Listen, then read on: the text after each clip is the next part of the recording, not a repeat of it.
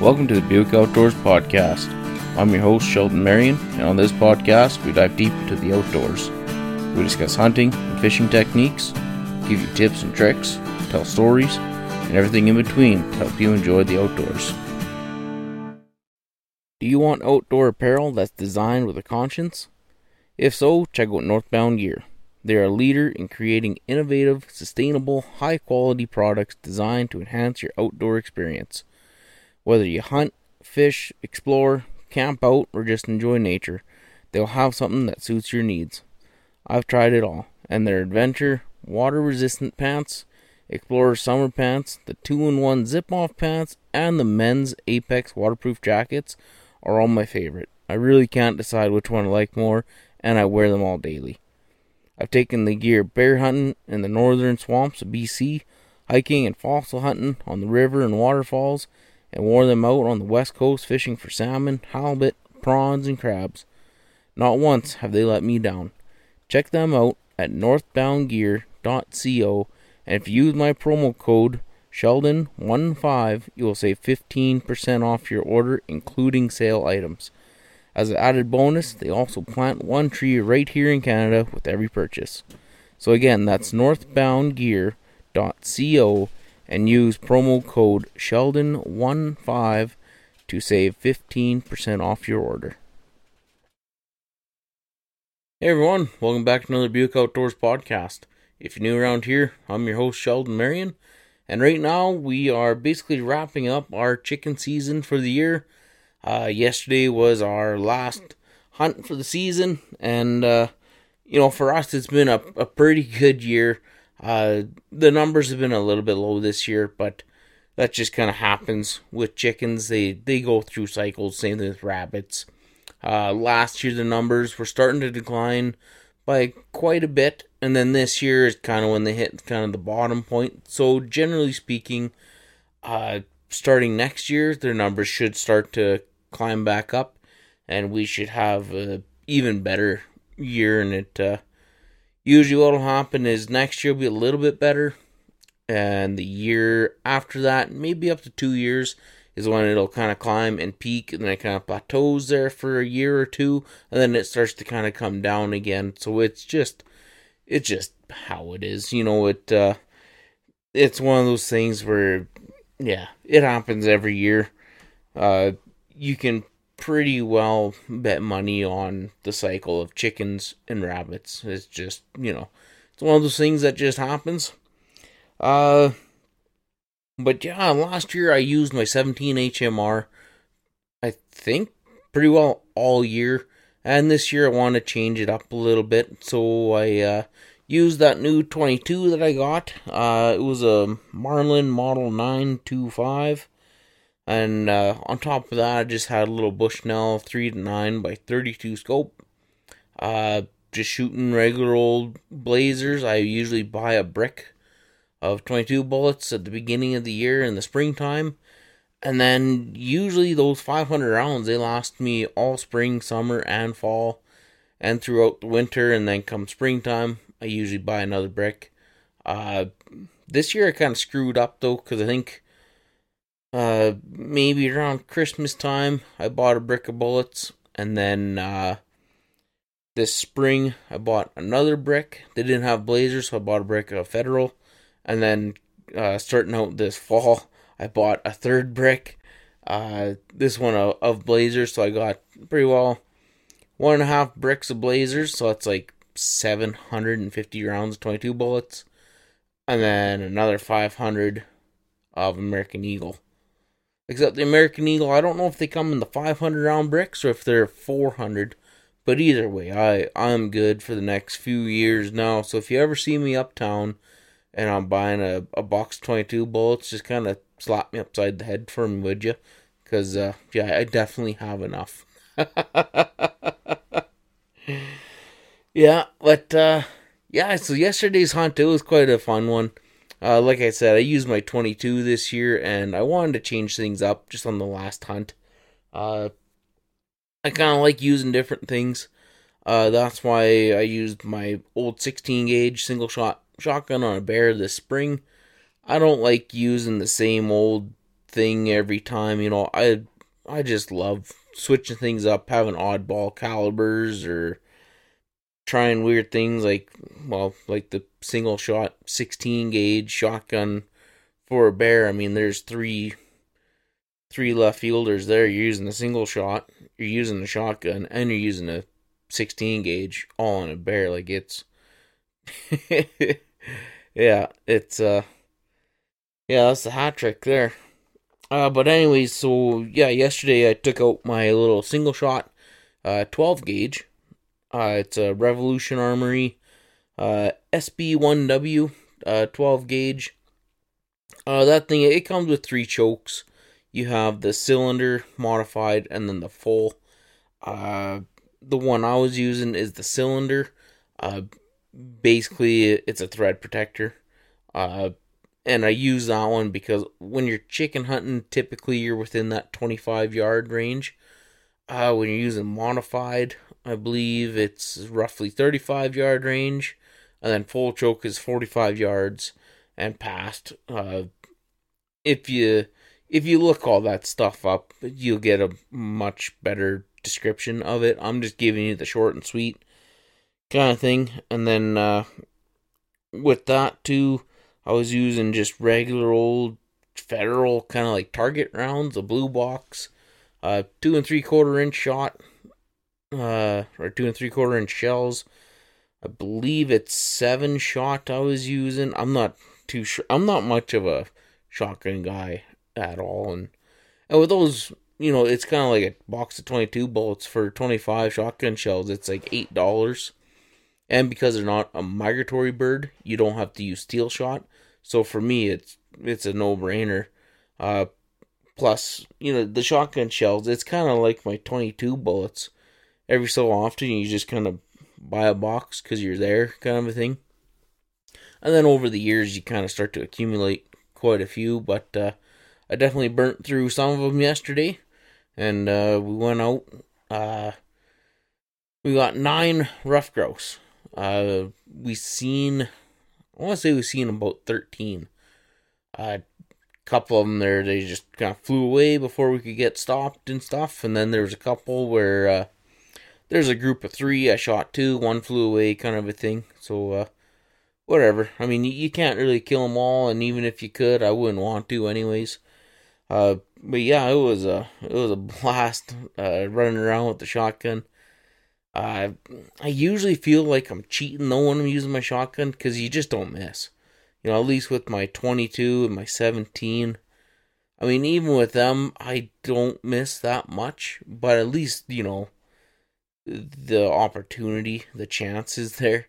Where when I'm using a shotgun, man, if them chickens are in your sights and they don't fly away, they're toast.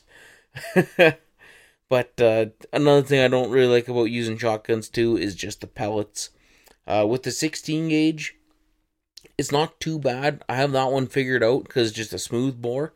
So I put the bead on its head and I pick it up till its head disappears, and then you pull the trigger, and usually it just clips the very top of their head, and I very rarely do I get pellets actually in the breast.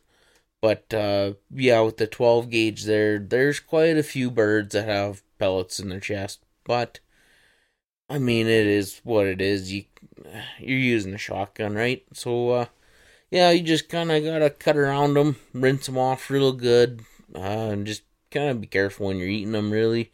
But for me, with the ones that I got yesterday, I'll be cutting them off the breastbone, vacuum wrapping them up. And then also part of doing that is any parts where they're shot up or whatever, I just cut it off, throw it out. I'm not messing around with that. You get bloodshot and pellets, and a lot of feathers and stuff kind of get sucked into them little holes and stuff, and I don't like chewing on that stuff, and I haven't lost any teeth from chewing on a pellet yet. But yeah, that's how I go about cleaning up my shotgun birds. When I'm gutting them, I do just the typical usual way. Just grab them by their feet, run my other hand up their breast where it comes to a point. You grab that skin, you pull it all the way down until it exposes the top of their breast, where the V is on the wishbone. and usually their little food sack is right there. So you just kind of pull that out of the way. With me, I take my left hand, I put it into the V on the breastbone, and I actually put it inside the cavity. And then my right hand, I take it, I wrap my index finger around its neck, and you just one steady pull away from each other. And then that way the breast and the wings stay on your left hand, doesn't go anywhere near the dirt. The guts and all that good stuff stays on your right hand.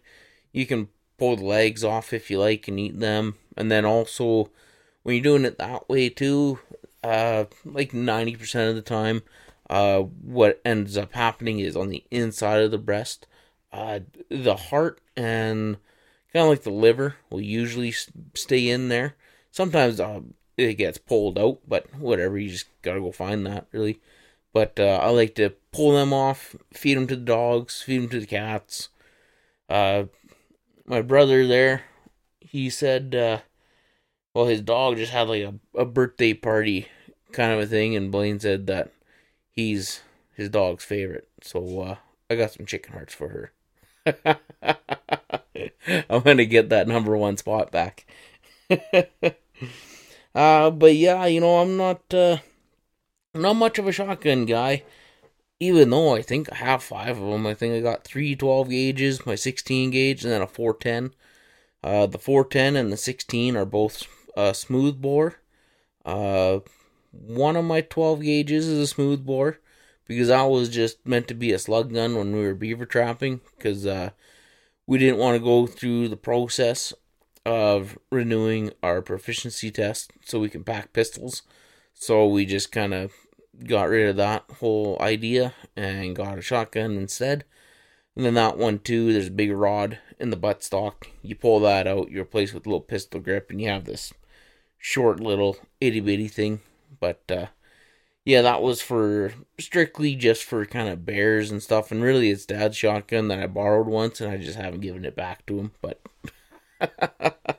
I think I'm claiming ownership of it now. Next year I want to use a few more of my 22s. For a little while in time there, I kept buying 22s for some reason. Just random oddball guns that I'd find that were just kind of cool, secondhand, consignment deals, whatever. Like the one I got is I believe it's a Norinco JW20, I think. And what it is kind of like a Japanese knockoff of an M1 carbine. And that thing is actually pretty nifty. It's a real short 22 with a wood stock and semi-auto. And it's a blast to shoot, but it is not overly too accurate. I want to say probably about 8 years ago I bought that. And I used it that season. But, yeah, you see a chicken, you gotta shoot about 3 times at it. And you'd eventually get them, but, it's not a very consistent gun, but it's a cool gun. So for me, I mean, I want to use it again just for the cool factor. And then also got my Ruger 1022. That one I kind of screwed up. When I bought that, it had just the regular black synthetic stock on it. But at the time, I thought kind of tactical equipment looked cool. So I bought a new stock for it. And like those 1022s, you can spend 10 grand on random stocks and attachments and stuff and not even scratch the surface on what's available for 1022s. But anyways, I bought this fancy military looking stock, slapped it on there, thought it looked cool, misplaced the regular stock that came with it, and then now I just hardly pack the thing, just because I'm not really into that tactical looking stuff anymore. But next year I'll probably just suck it up, pull it out of the gun closet there, and start using it again anyways. At least make 1 or 2 trips with it. It's always kind of fun just to mix her up a bit. And that's the kind of like the fun part about chicken hunting though too. For me, like, I don't know if it's just because I'm getting older, fatter, or lazier or what, but when it comes to like bear hunting and chicken hunting, and, well, small animal, like small game, like squirrels and stuff too, and most likely duck and goose, but I just haven't done that yet. But, I am starting to lean more and more towards that hunting style where it's not necessarily I can just be a fat, lazy guy and just drive around, but, I can bring Shelby, I can bring my brother, I can bring his woman, I can bring dogs. Yesterday we brought a cat with us chicken hunting. And it's fun. It's awesome, and it doesn't discriminate against anybody, whether you're young, old, you have disabilities, uh, male, female, whatever. If you want to use a shotgun, bow, 22, I'd have to double check the regulations, but I think any centerfire rifle you can use on a chicken. It's wicked fun. You can drive around, listen to music, you can talk, sing, laugh, whatever. It's just enjoyable to be out. And I'm not saying, hunting moose and elk isn't enjoyable, but like it's more of a relaxing kind of a BS session with your buddy kind of a thing. When you're out hunting chickens, and it also brings back just like childhood memories. You know what I mean? Some of the best times of my life have been driving around with my dad shooting chickens with like the 22 Magnum kind of thing. And now I'm able to kind of not really pass it on, sort of say, but bring people with me for my happy time kind of a thing. I don't really know what else to really kind of call it. Sounds kind of quirky and cheesy, but it is what it is. And your success rate too is usually pretty high. So if you want to take a kid out hunting for the first hunting trip, if you take them, say, deer hunting, that kind of seems to be where you start kids off. Is you gotta get them their first deer. Up in the north, it's kind of first deer / first moose kind of a thing, But with the moose, I can kind of see, a lot of truck hunters going after moose with their kid kind of a thing. But, when it comes to deer, it's a lot of getting up not super early. I mean, like when you hunt them in, say, November, when I think is when you should hunt them, not this early season stuff. But you hunt them in November, so I mean, like, really, you wake up at like 6:30, 7 o'clock, drive out, sit in the blind, and you just hang out with your kid all day. I can see that being good for the parent, but for the kid, depending on the kid, a lot of them, their attention spans are extremely short, so you have to bring, like, an iPad or a phone or something like that. And then usually in November, it's getting cold. Like, it's nothing to be -20 in November. So then you have to start packing heaters and stuff, and if you don't, the kid's just going to be cold and miserable kind of a thing. But when it comes to, like, chicken hunting, typically September, October for me is like the time to hunt chickens. But you do it September to October. You don't have to set an alarm. You just pack a lunch, hop in the truck, and you just kind of cruise. You can BS with your kid, do whatever, and it's a nice, easy going, relaxing time. And like the difference between like chickens and deer is like with a deer, you could sit in a blind every day for a month and not even see a deer, let alone get your kid to shoot them. Where with chickens, I mean, yesterday I shot 9. The day before, if I would have went out, I probably could have shot another 10. So like the success rate is huge, and hunting isn't about the kill.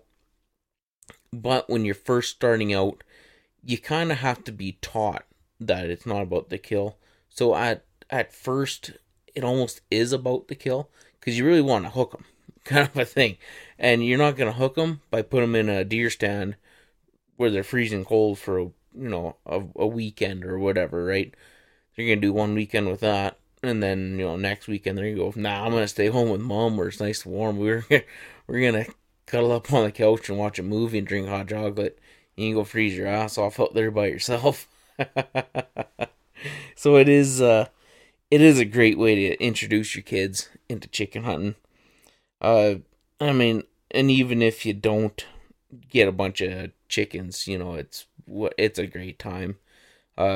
Even talking about, like people with disabilities or getting up there in age and stuff. One of my last hunts with my grandpa, I think it was my last hunt with him, was a chicken hunt. And the poor guy, he was just, his eyesight got so bad, and he didn't replace his glasses until, I want to say it was like a couple weeks before this chicken hunt. He finally got new glasses, and I think my dad bought those for him. Same with the new scope for his 22, because his old one, I guess, was just done for. But anyways, the poor guy, he couldn't quite see the chickens. So, and just grandpa being grandpa, you know how them old boys are, kind of stubborn old mules. He ends up taking his glasses off, put them up on the dash of my truck, and he's leaning out the window, and the chicken's up in a tree, and he can't quite see it. So, and he keeps kind of crouching down lower and lower and lower, to the point where the gun it's way above the chicken. Like, the chicken's halfway up the tree.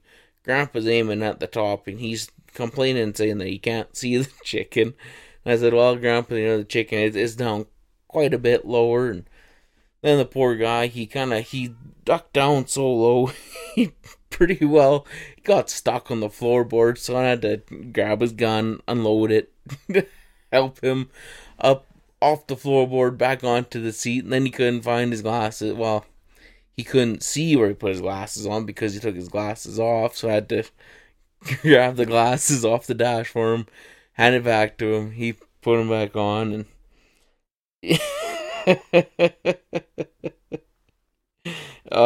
yeah, it was a good time. Then he'd take a couple of little pop shots at him and stuff, and I can't remember how many he got, but I honestly think he only got like maybe one or two, but it was still a blast. I drove around with him for hours that day and just let him shoot at chickens, and then yeah, it was a good time. When we were driving around though, he kept taking off his seatbelt, and pretty soon the truck's dinging at him and said, "Hey, Grandpa, you gotta either buckle in your seatbelt or just buckle it in behind you if you don't actually want to wear it, just to make the truck quit dinging." And he'd, yeah, okay, yeah, I'll do that. 10 seconds later, ding, ding, ding. Grandpa, you put on your seatbelt. Oh, yeah, I forgot to do that. And he'd clip it in and then go around the next corner, and sure as shit, there's a chicken sitting right there. So off comes the seatbelt, and out comes the gun, and now he's looking for his clip, and it was just a vicious circle. And then we started driving again, and pretty soon, ding, ding, and he was just sitting there, just staring out the window, watching the trees go by, not a care in the world, couldn't hear it dinging.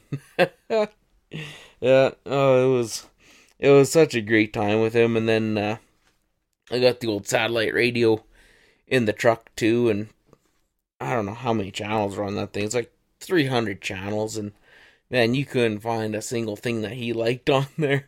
I think he was looking for kind of like one specific song or something, and we'd be sitting there thumbing through all the channels, and how about this one here? No, I don't like that one. Okay, yeah. And go to the next one, This one here? No, I don't, nope, never liked that guy.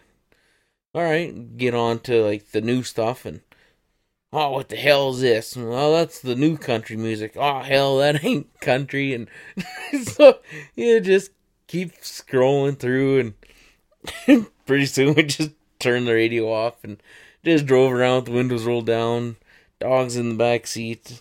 Yeah, it was definitely one of the better hunts I've been on. And plus, too, speaking of losing his glasses, he kept losing his 22 bullets.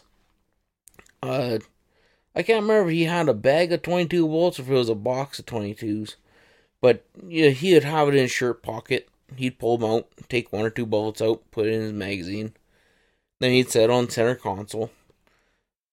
Then he'd be looking for his bullets, and he'd find them on center console, and then he'd put them on the dash. Then he'd lose them again, so he'd put them into his pocket on his pants, and then he'd pull them out, put them in his shirt pocket, and then he'd be back into his pants. Then he'd be in the cup holder or something. So eventually it was just, yeah, Grandpa, when you're done shooting there, you just unload your gun, pass me your clip, I got your bullets here, I'll load everything for you, and you'll be good to go. Because there's a few times where he forgot to reload his magazine, and you'd see a chicken, then he'd have to stop, find his magazine, find his bullets. By then the chicken flew off, and then he's still trying to load everything up, and it'd be like 5 minutes just sitting there parked, and try not to laugh at the poor guy. And he'd look up and, all right, where's the chicken at? Well, Grandpa, he just flew away. And he'd, oh, well, okay, well, we'll just keep driving. We'll look for another one. Yeah, no problem, Grandpa. Yeah. Yeah, when he passed away there, Dad was going through all of his guns and stuff, and Grandpa's old 30-30 came out of the closet. This podcast is brought to you by Rampage Coffee. Rampage Coffee is crafted in micro batches to produce a premium quality coffee that is just not possible any other way. Step up your coffee game and get amped with premium quality freshly roasted coffee. Right now I'm waiting on the sampler bundle where you get to try all 4 blends for around $20. It comes with a Full Force Premium Espresso, Code Black Dark Roast, Riot Medium Roast, the C4 Extreme Caffeine Blend, and it also comes with some pretty cool looking stickers. If you head over to rampagecoffee.com and use our promo code Buick, you'll receive 10% off. That's rampagecoffee.com, promo code BUICK to get 10% off and get amped with Rampage Coffee. Yeah, Dad was going through Grandpa's guns there, and he pulled out his old Winchester 94 30-30. He asked me if I wanted that thing, so couldn't say no to that. Pretty well, it's an old relic. I think my dad shot his first moose with that gun out on the 98 road. So it's a cool little piece of history. You know, it's not exactly a collector's item, but it's one that it's more favorable. It's the Winchester 94, and it's the pre-1964. So it's, people want that one more than the ones that are built after 1964. The reasoning why, I'm actually not too sure. I did a bunch of research on it when I first got it, but I kind of forgot about it now. But when I looked up the serial number, I think it said that the one that Grandpa had was made in 1958. So it is pre-64, but it's just barely there. But yeah, when I got that thing, you can tell that the front sight somehow got broken and knocked off or whatever. And then Grandpa tried to epoxy one back on, and then that one also fell off. So yeah, I took that to Coral Lanes to get them to do that, and a few other things. The thing hasn't been cleaned for probably a couple of decades, to be honest. And then the firing pin also had to be replaced because the firing pin broke.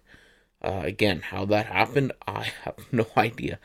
The old boy there, he was pretty rough on equipment, I guess, at times. But yeah, I took it down to Coral Lanes. They fixed it up for a few $100. They completely disassembled it. They washed absolutely everything. They soldered on a new sight. They took it to the range. They shot it a couple of times. They sent the spent brass and the target back with it just to confirm that, they took it all apart and it's back in shooting condition, basically. And then also the target shows you that, where the bullet hit, and it was pretty accurate now. So yeah, I'm pretty excited about that. I would absolutely love to hunt with it. I honestly hadn't even shot it yet. I don't know. I bought a box of bullets for it, put it in the closet in case one day I want to shoot it, but for now, it's kind of one of those guns where I like to have it just to say that I have it. It's like a family relic. I got grandma's 30-06, grandpa's 30-30, my great grandpa's 16 gauge shotgun. So it's just kind of almost like a family heirloom or whatever those things are called. So it's nice to have. Plus, if I was going to hunt with it, I would want to hunt a moose with it on the 98 road, because that's kind of where the gun got its beginnings from. Grandpa packed it on the 98 road. My dad packed it on the 98 road. Got his first moose with it down there, and so yeah, it's one of those things where I would just can't take it home, kind of thing, But yeah. Yeah, it's a nice little gun, but we'll see. Maybe this spring I'll take it out and maybe shoot a bear with it. I'm not too sure, because this spring I really want to shoot a bear with a muzzle loader, and I don't know if I want to use like a CVA Wolf, kind of a modern muzzleloader, or if I want to get like a percussion cap muzzleloader, or maybe even like a flintlock. Again, just going back to like that cool factor, having a flintlock with like a 50 caliber round ball and a patch. To take that bear hunting it'd be wicked. Plus, now that I do YouTube, it would be a wicked YouTube video too. But I've always been into doing like that kind of weird one-off type of stuff. Like what I was talking about, like it might have been on my last podcast about the 257 Weatherby. I bought one just before the big craze happened. Now it's kind of like old news, but at the time, if you bought a Weatherby, you pretty well bought like a 300 or a 7mm or the 378. And for me, I looked at ballistics of the 257, and it just seemed like a barrel burner, but it was something that hardly anybody ever really used at the time. And then also it was Roy Weatherby's favorite caliber, so it was, why not? Give her a go. Unfortunately now, though, it's so expensive to shoot a Weatherby, and I don't reload, and even if you did, I mean, really, you do save quite a bit of money, but, I'm more of a convenience type of a guy. I don't want to come home and have to reload bullets, for half a day or whatever. I'd rather just go down to backcountry in Fort St. John, walk up to the till and say, pass me that box there, and if you do that with a Weatherby, I don't know what it is now, but a couple of years ago, it was $120 for a box of 20 for my 257. So every time you pull the trigger, basically it was $6. So, yeah, it was a bit expensive, so I had to I didn't necessarily have to give it up because of that. I kind of burnt the barrel out, I think, on my Weatherby. I didn't really take that good of care of it when I first got it when I was a kid. I'd shoot it till the barrel was red hot, kind of a thing, and yeah. Plus, it's like the Vanguard, so the steel isn't quite top-notch stuff. It's still pretty good stuff. Like, I would have absolutely no problem whatsoever buying another Vanguard, but I just have other things I want to buy first. But yeah, the weird oddball stuff. It's I don't know. It's always kind of pulled me towards that. That's why I like just kind of changing things up for when it comes to bears and chickens. elk and deer and moose. It's one of those things where it's already a challenge enough as is.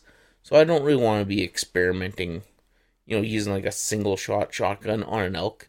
As as cool as that sounds, uh, you struggle already as is trying to get an elk. So when you put that on top of it, and you're just kind of asking for failure, So I'll leave that for the bears and the chickens, because usually it's not a slam dunk, but your chances of getting a spring bear are extremely high around here. Uh, in the fall, it's quite a bit lower because there's so much for them to eat, but in the springtime, man, there's bears everywhere, and it's a blast. That's why I keep telling people, if you want to get into hunting, either start with chickens or start with bears. Uh, a spring bear, if you screw up and they get your wind and they run off, keep driving, go around the corner, you'll find another one. And it is that easy to find black bears in the spring. Pretty well, I treat it like chickens, kind of. You drive around, I got my dogs with me, I got my woman, my brother, his girlfriend, my dad, my stepmom, whatever, and we just go out and drive around. You see a bear, you stop the truck, turn it off, walk up to it. If it runs off, well, you go back, get into the truck, start driving again. And it's enjoyable. Like it's kind of, at times it can be hard work, depending on how many bears you see in a day. But the hard work is basically just stalking up onto the bears. After you shoot them, it's fairly easy, unless you want to do a bear for a rug. Then yeah, that takes a little bit of work. But for me, we just shoot bears just for the meat, basically, and for predator control. So it's a win-win for us. Plus, they make phenomenal sausages. If you haven't, well, some people have a bad time with bears. Just, I don't know, they have the weird feeling that, they're eating something that can eat them, kind of a deal. But, I don't know. Plus, there has been times where people have shot, like, a bad bear, where it's a bear eating salmon or a bear eating garbage and stuff. Don't let those things kind of fool you or to turn you away from it. If you get a bear that's roaming out here, one of the best things you can eat. It makes absolutely great, great roasts and soups and stews. Some of the best sausages you'll ever eat in your life. Pepperoni is amazing. As long as you take it to a good butcher who knows what he's doing, takes his job seriously, then you will never have a problem with a bear whatsoever. And yeah, it's hard to beat. It's only November, and I'm already counting down the days till May. I absolutely love bear season. There's a reason why I take 3 weeks of holidays in the spring, and I just live in the holiday trailer and hunt bears, bounce around from spot to spot, check out new areas, check out old areas, check out usual areas, and man, it's a blast. I usually get two. Shelby will get maybe one. My brother will come out and get one or two. My dad gets one or two. Sometimes I have other people that want to come out, and I kind of show them around, point them in the right direction, kind of a thing. And it's a blast to have everybody out, as long as as long as you're being respectful and all that good stuff. It's fun. But yeah, like I said, here it is November. What day is it today? November the 8th. So yeah, ice fishing season is right around the corner. I think last year, around the 30th of November, I want to say, maybe the first week of December, that's when we had kind of like our first outing for ice fishing. So we're pretty well there. We're counting down the days. I really don't know where I'm going to be going much this year. On my next days off, I'm picking up a snowmobile. I had a mountain machine there last year, and yeah, that just wasn't quite for me. I got back into it, bought all the gear, went out a few times, and it was fun. But when I was doing that, it was taking me away from what I love to do. Right? I didn't do hardly any ice fishing. I didn't do hardly any trail riding around here on the pipelines.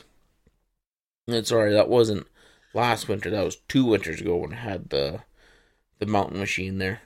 But yeah, I'm getting a nice little Tundra with the 550 fan cooled in it from old Dad. He's thinking about kind of selling off a bunch of his stuff and getting out of the country and kind of going south. So yeah, he's offered it up to me. So yeah, I'm picking that up from him, and yeah, it's gonna open up a lot more opportunities because there's a lot of places around here where the ice fishing is good in the winter, but the problem is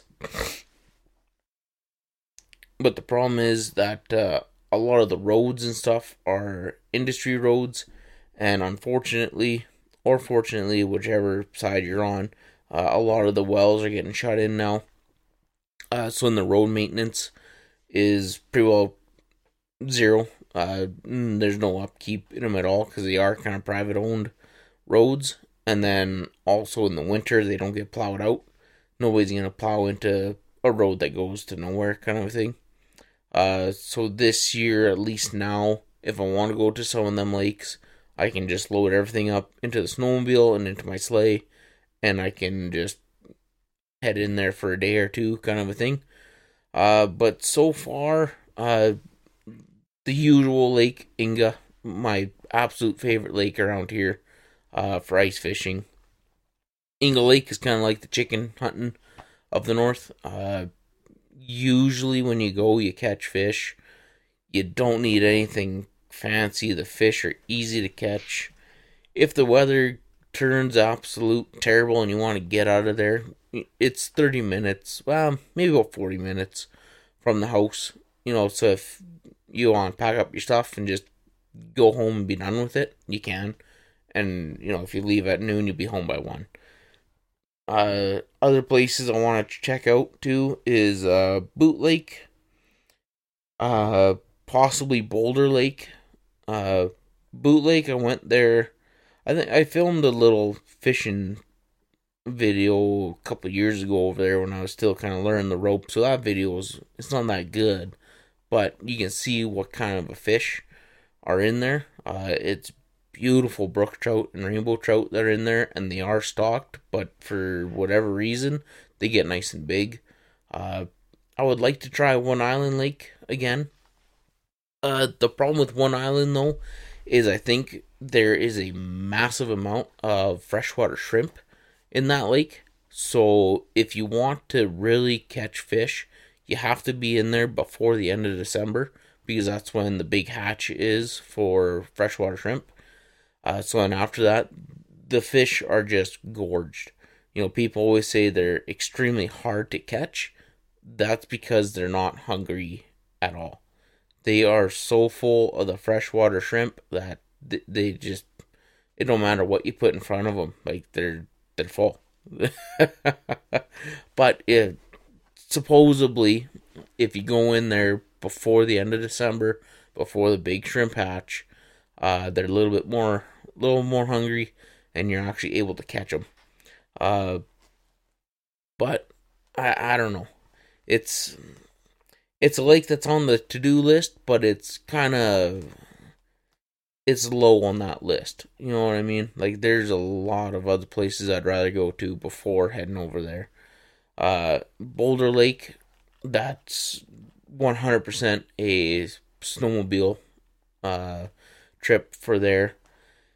As long as that gas plant doesn't get shut in, that's up on top of the hill, you should be able to drive that 17 kilometers in there and then just park off to the side, hopefully.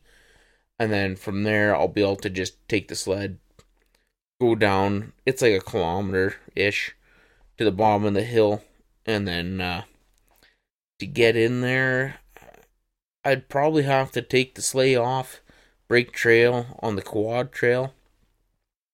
It would have been a smart thing to do, would have been to walk in on that quad trail just to see how it is. But I mean, I don't know. It shouldn't be that bad, really. People take their quads in through there. Plus, when we walked in there, there's two trails to get into Boulder Lake. There's a quad trail and then the foot trail. And when you're going in there, it's kind of like wide open pine. So even if the quad trail is just kind of garbage, we should be able to kind of nitpick our way to the lake. It'd be kind of like at the trap line at the cabin where we had like a turnaround spot where really it was just a trail that zigzagged through the trees that eventually looped back to the front of the cabin, kind of a thing. But yeah, we should be all right going in there. But yeah, I'll just unhitch the sleigh at the bottom of the hill, find what trail works the best way, come back, hook onto the sleigh, and then head back out and go fishing. But one thing I want to do too is a few overnight trips. So Inga Lake will for sure be one overnight trip. Just take what I used to do a few years ago before I bought my place out here in Buick is like on my days off I was in town and I hated being in town. So on my days off in the winter anyways, I would take my ice fishing tent, and it's a 6x12, and I'd go to Charlie Lake or Inga, and on one half of the tent I'd have my cot on the one side, and then I have like a collapsible fold up kitchen set, and I'd have that set up on the other side. So I'd have like whatever, my dishes, my little propane stove there, and all that. And then the other half of the tent, so the other 6x6 area, it was like the fishing zone. And usually what I'd do is I'd have two holes drilled. One was for at night, and one was for during the day. During the day, it was in the far corner, and I'd have like my propane heater in the center there. And then that way, it was just kind of out of the way, your chair's off to the side and all that stuff. And, you could fish there all day long and not a big deal. And then at night, I'd simply just pull my rod out of the far corner hole and drop it into the hole that was right at the head of my cot. So I could be laying down in bed, pretty well half asleep, and still fish. And there was a lot of fish that came out of that hole at like midnight, 2 in the morning, because you'd sleep for a little bit. You'd wake up because you got cold. You'd kick on the little buddy heater. It has an O2 sensor on it, but I still I don't trust that to go to sleep with it. I don't want to die out there from carbon monoxide, so I turn it off, have a nap or whatever. But anyways, you'd wake up, turn on the heater while you're waiting to warm up. I'd drop my line back in the water and catch one or two fish, and then you get nice and warm, you get all warmed up, turn off the heater, go back to bed, sleep for another kind of 4 hours or 2 hours, 3 hours, whatever it was. And yeah, it was just a vicious cycle, but it was an amazing time. You wake up, got your boots, 3 boots on, pretty well tap the little bit of crust of ice that was on your hole, get it opened back up, start fishing instantly, throw your line in the water, turn on your pot of water for oatmeal in the morning, have your bowl of oatmeal, maybe catch a fish or two, go outside, cut some firewood, bring it back, have a nice little campfire out on the ice, make hot chocolate, cook something over the fire, and I would do that for like 6 days at a time. And man, I tell you, it was just great. So I'd really like to do that again, but at multiple locations. I'd like to do. My schedule is slightly changed now, but I could do like probably 5 days. For sure 3 or 4, anyways. But I'd do Inga Lake, maybe Boulder Lake, Boot Lake for sure. If I go in the early season, I might be able to hit up One Island Lake after, the end of December. I don't even think I'd waste my time at One Island, to be honest with you. But then there's also, like, Swan Lake and Charlie Lake, but those places, I've heard people catching fish at Swan Lake at one specific spot where it's pretty good. And then Charlie Lake, I don't like that lake at all. I don't even like going there in the summer. In the winter, I especially don't like it.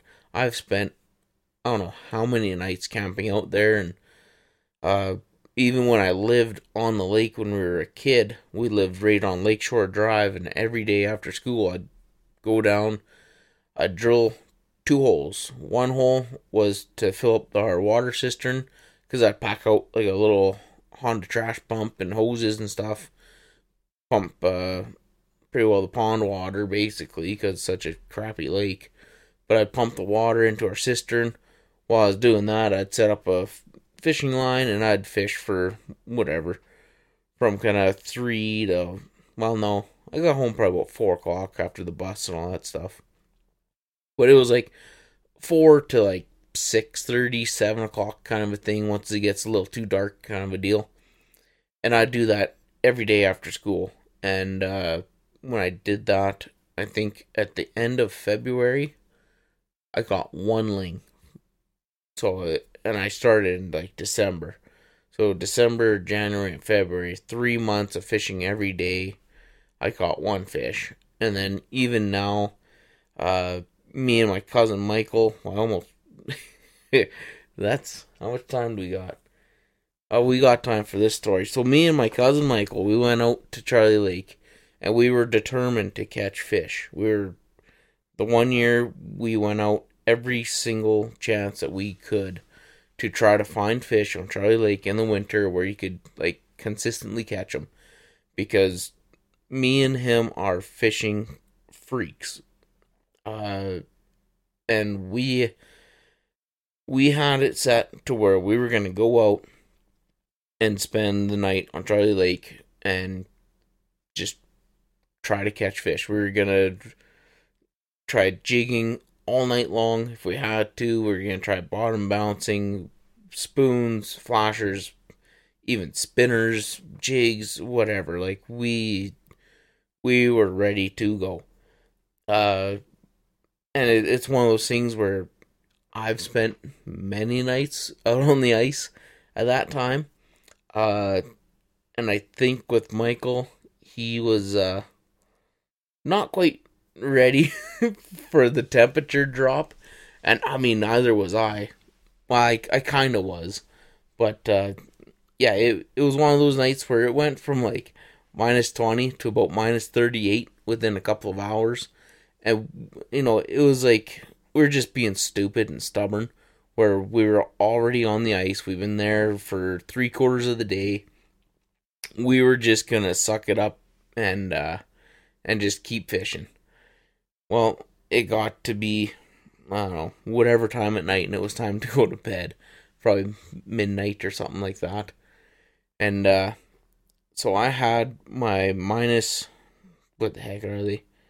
They're like -50 boots. I had great big huge bib coveralls on, or the overalls kind of thing that are insulated. And they're the ones that, like, when it's -40 at work, those are what I wear on top of, like, your insulation layer, and then your sweatpants, and then, like, ski pants, and then those bibs go on.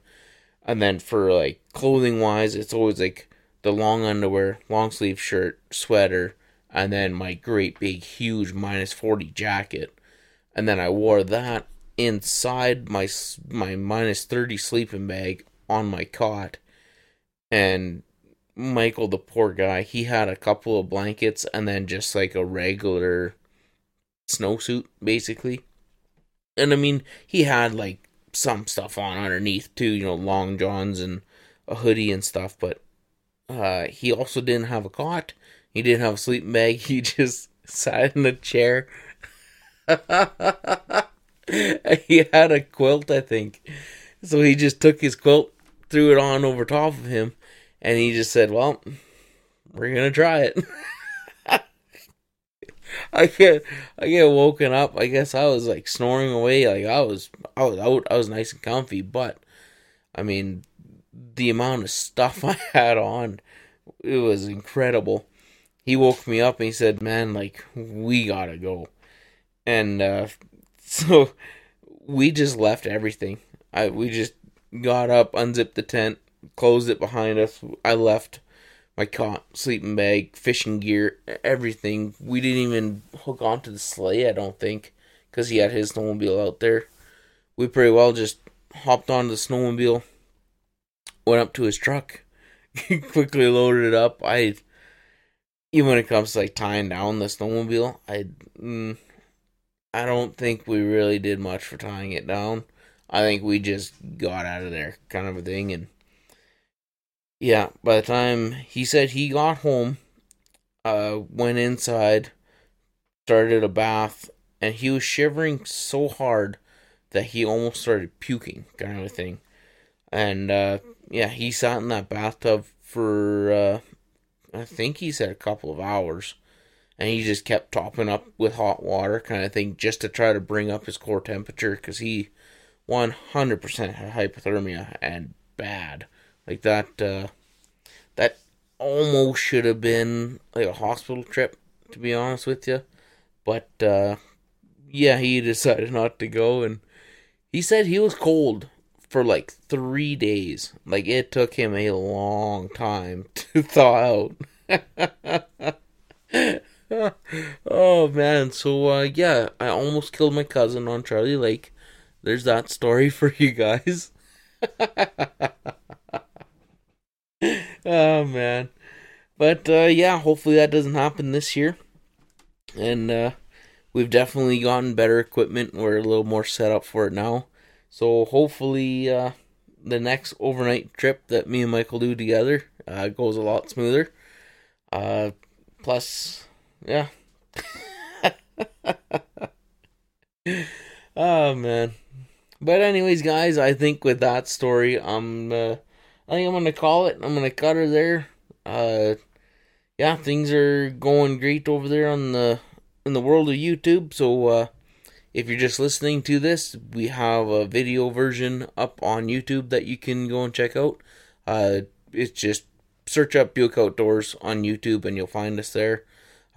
If you're already there and you want to listen to this podcast instead of watching it, when the next one comes out, again, search up the Buick Outdoors podcast. You'll find us on all major podcast platforms: iHeartRadio, Google, Spotify, Apple, whatever else there is. I don't even know. I guess I should maybe kind of get my ducks in a row and figure out where we're at. But yeah, just search the Buick Outdoors podcast and you'll find us. We're kind of all over the place. We're a little bit of everywhere. But anyways, guys, I want to thank you for watching and for listening to this. Make sure you like the video, give us a rating, leave us a comment, subscribe to the channel, and yeah, guys, I'll see you on the next one.